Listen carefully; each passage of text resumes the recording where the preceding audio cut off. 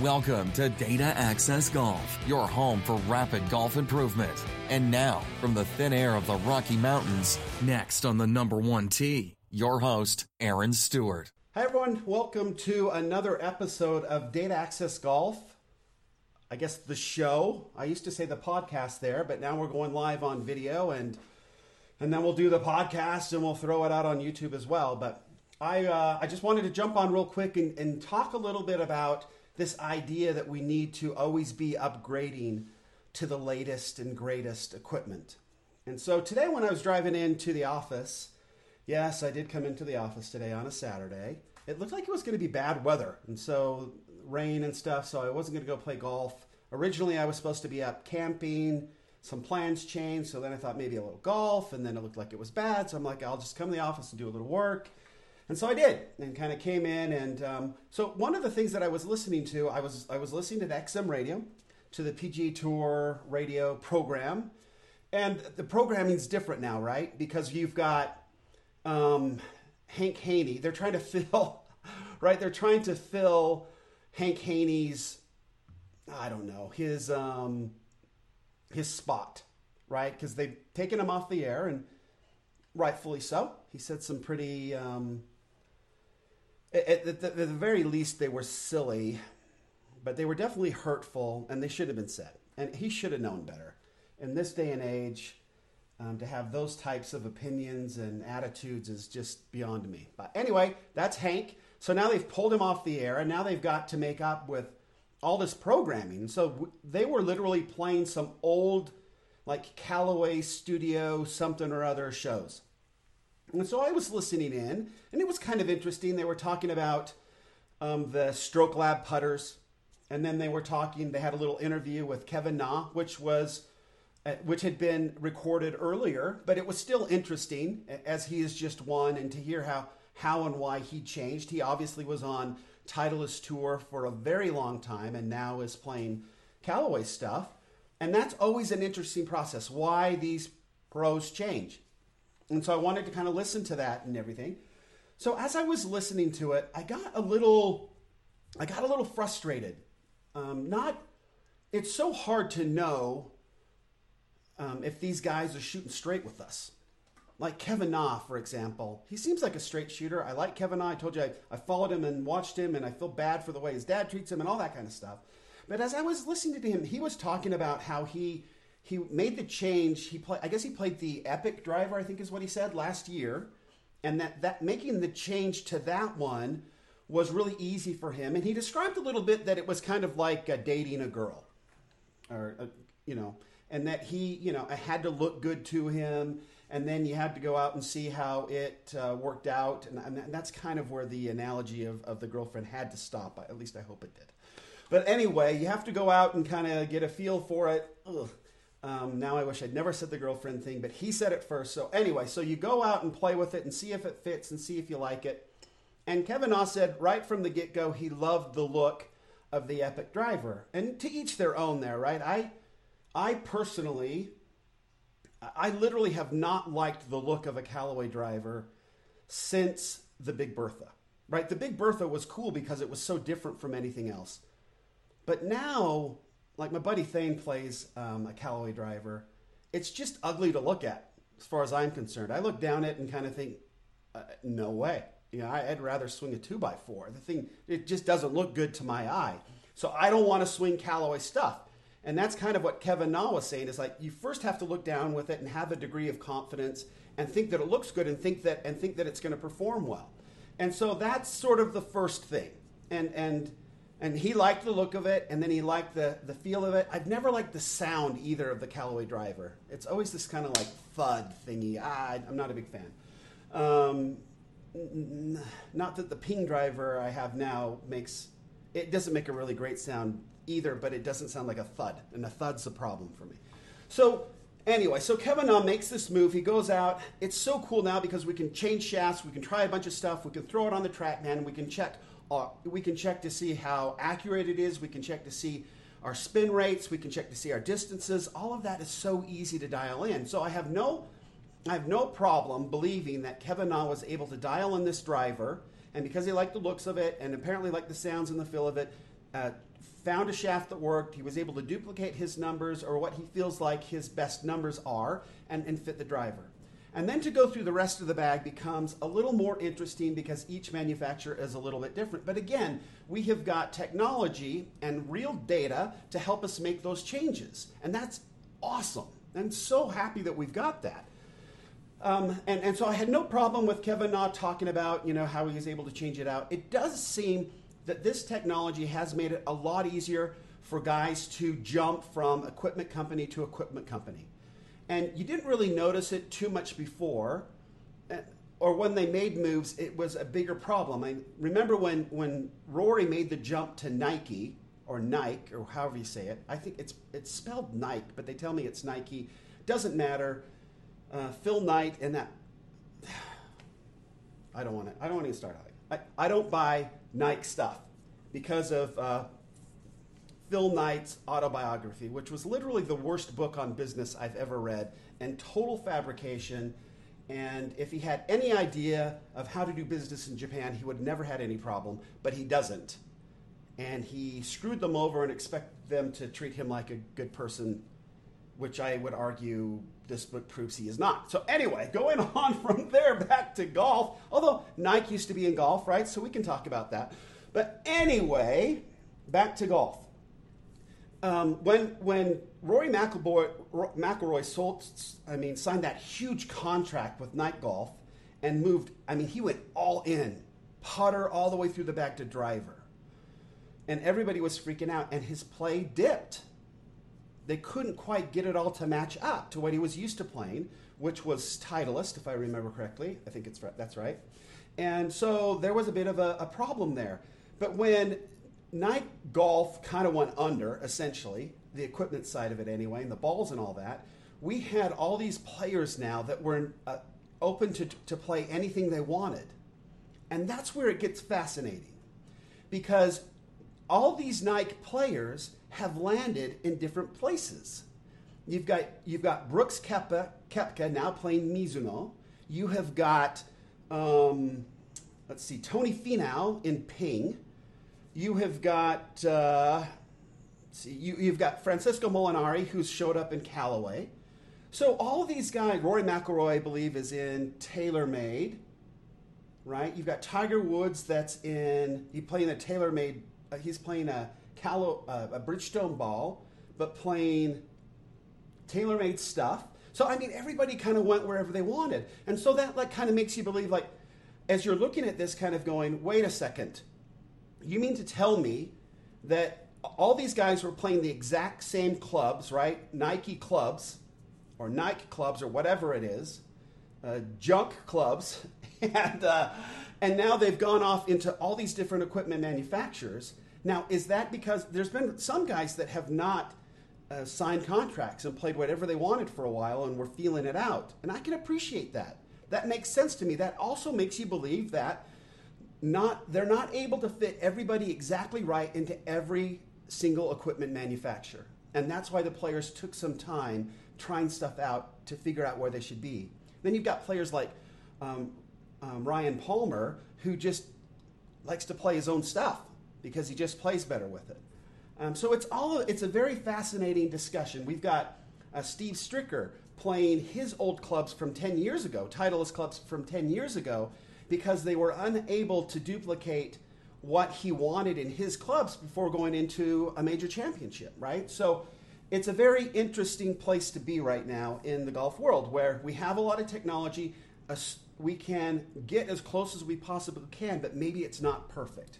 So that begs the question then, well, and then let's go into putters.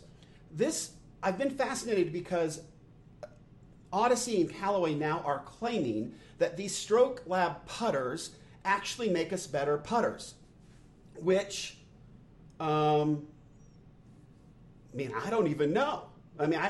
That seems pretty odd to me, but they talk about, right? And this is what equipment manufacturers do.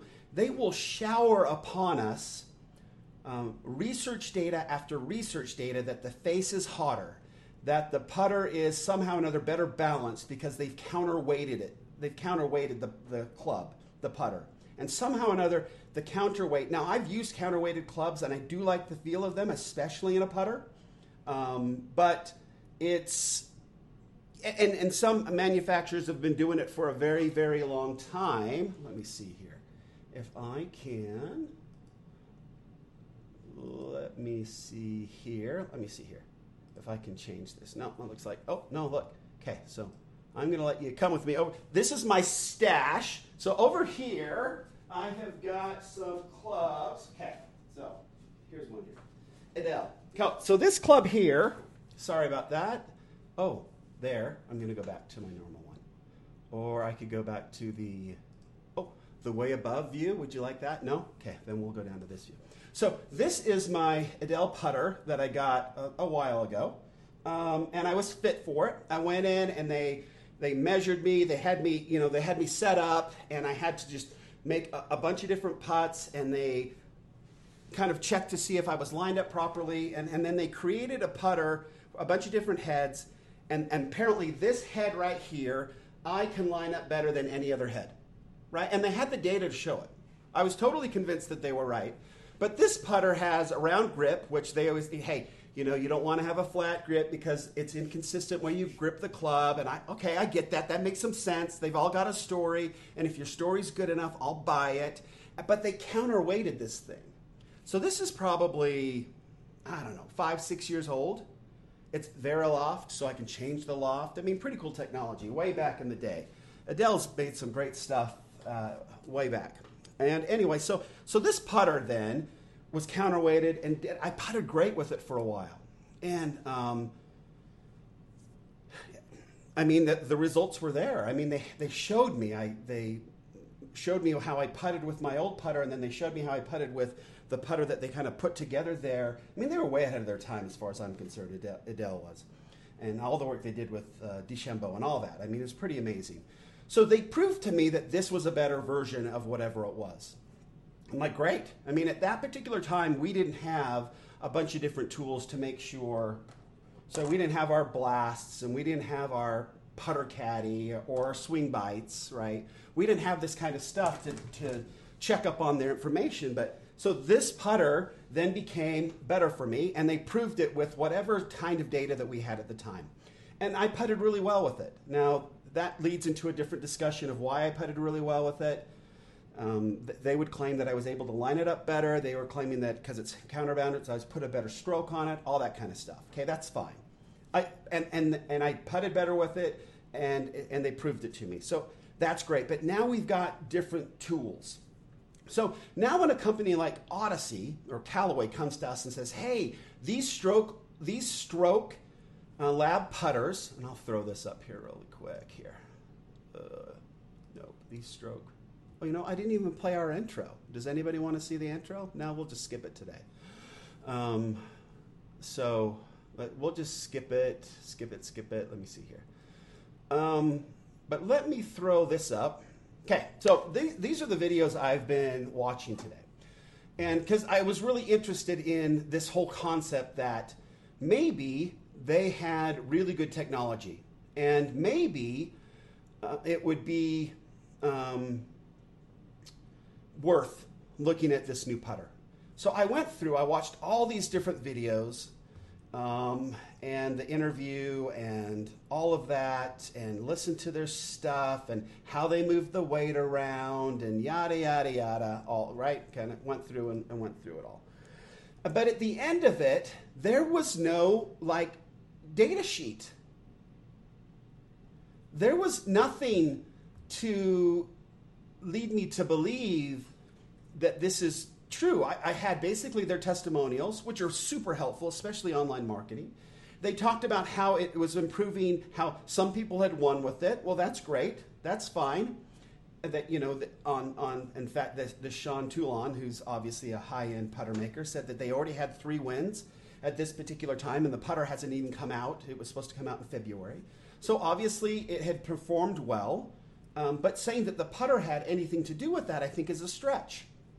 Okay, so what do we do now? We hear all these marketing messages about equipment being better, faces being hotter, hitting it straighter, all of this stuff, right? And then we look at the PGA Tour, and you look at a guy like Jordan Spieth, who's having a really hard time with his driver, And you just wonder exactly how can these guys make us hotter faces and straighter drivers of the golf ball and all this, but they can't do it for the tour pros who are far more advanced and skilled than we are in playing golf.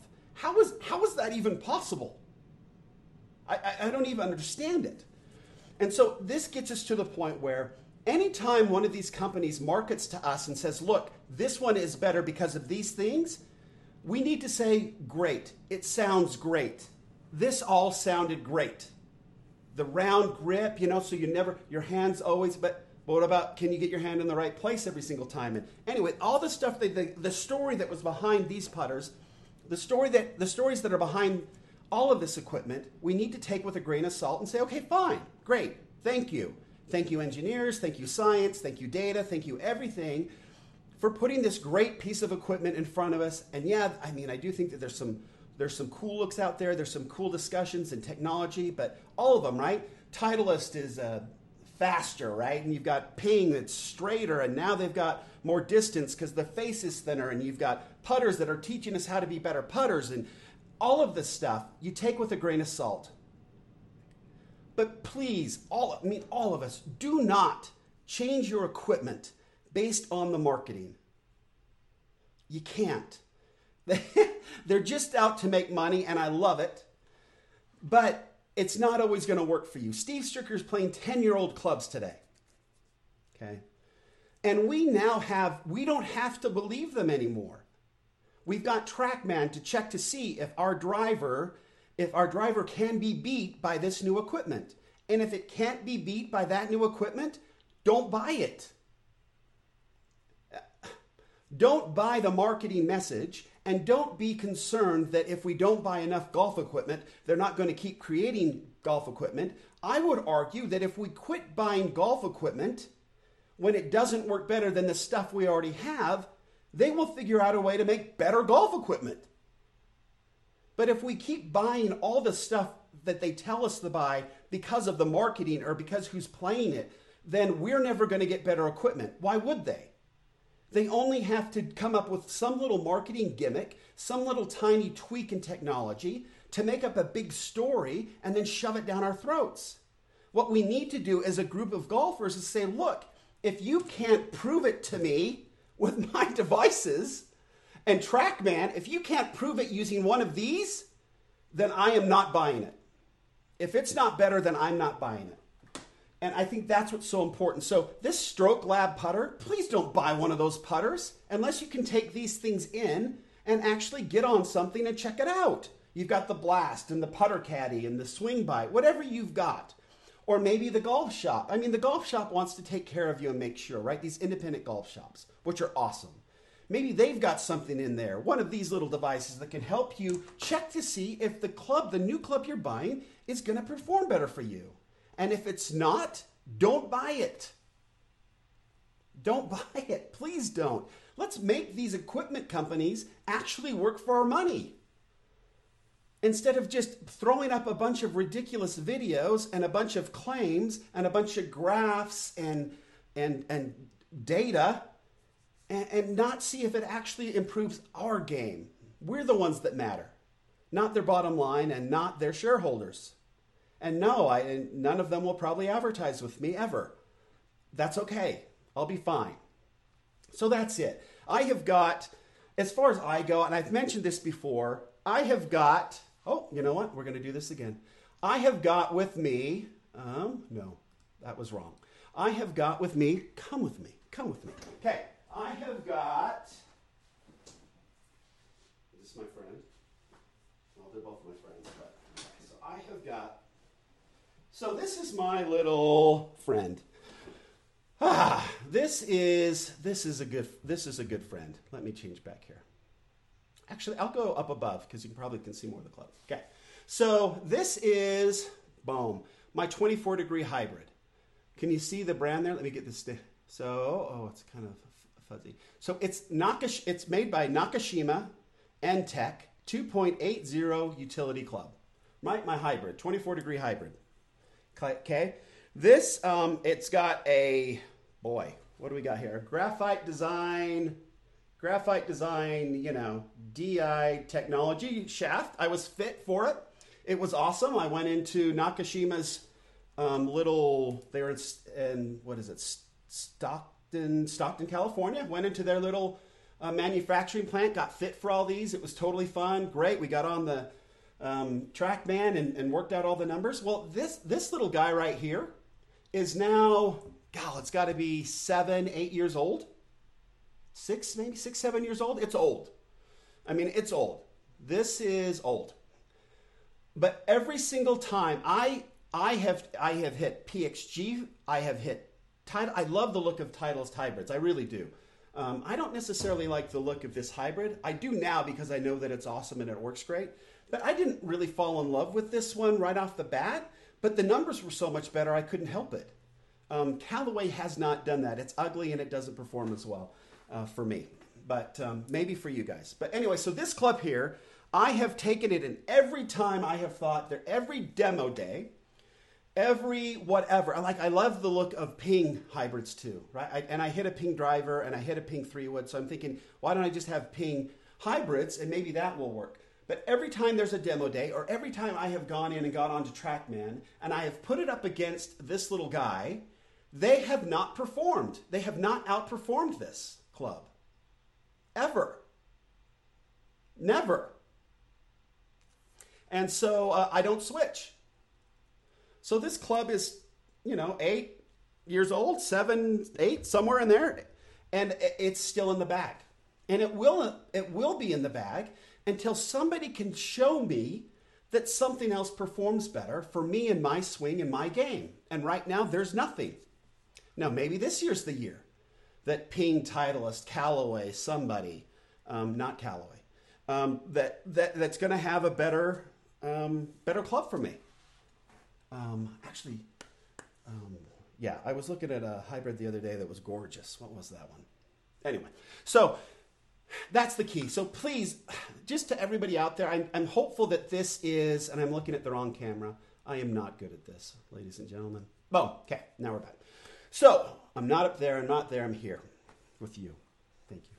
So please, when you're out there shopping for golf clubs, if you don't have data, now if you just want to blow a wad of cash, I'll put my address down at the bottom of this podcast. Just send it to me. Just cut out the middleman and keep your game. Because if you buy a new piece of equipment just to buy a new piece of equipment, your game will suffer. And I'm about making sure your game gets better this year, not suckier. So if you want to just throw away money, but you want to keep your golf game at the level it is now and actually get better, just send me the cash. Send it to me. I'm good. I'm a good guy. I haven't cursed once on any of these, right? I'm trying to be a good person. So send it to me and we'll make it work from there. Hopefully that's helpful to some of you. Please don't feel pressure by these marketing folks to buy something new because it's shinier and brighter and prettier and everybody else is, and your buddies all have new drivers and they're hitting it further than you. I don't care. If you can't take your existing equipment and absolutely be proven without a shadow of any sort of doubt that this new piece of equipment is better than the piece of equipment you're already hitting, make sure you take your stuff in with you when you test stuff or there's demo days. Don't just go hit their stuff. That's what they want you to do. And they'll look at the numbers and they'll tell you how great it is and stuff, and then grab your 3-wood and see if you can put it out past there. And if you can, then tell them thank you and walk on. They don't want to see you coming with your stuff. They just want to sell you on the new stuff. Okay. I can promise you they are not going out of business if you quit buying their stuff every year.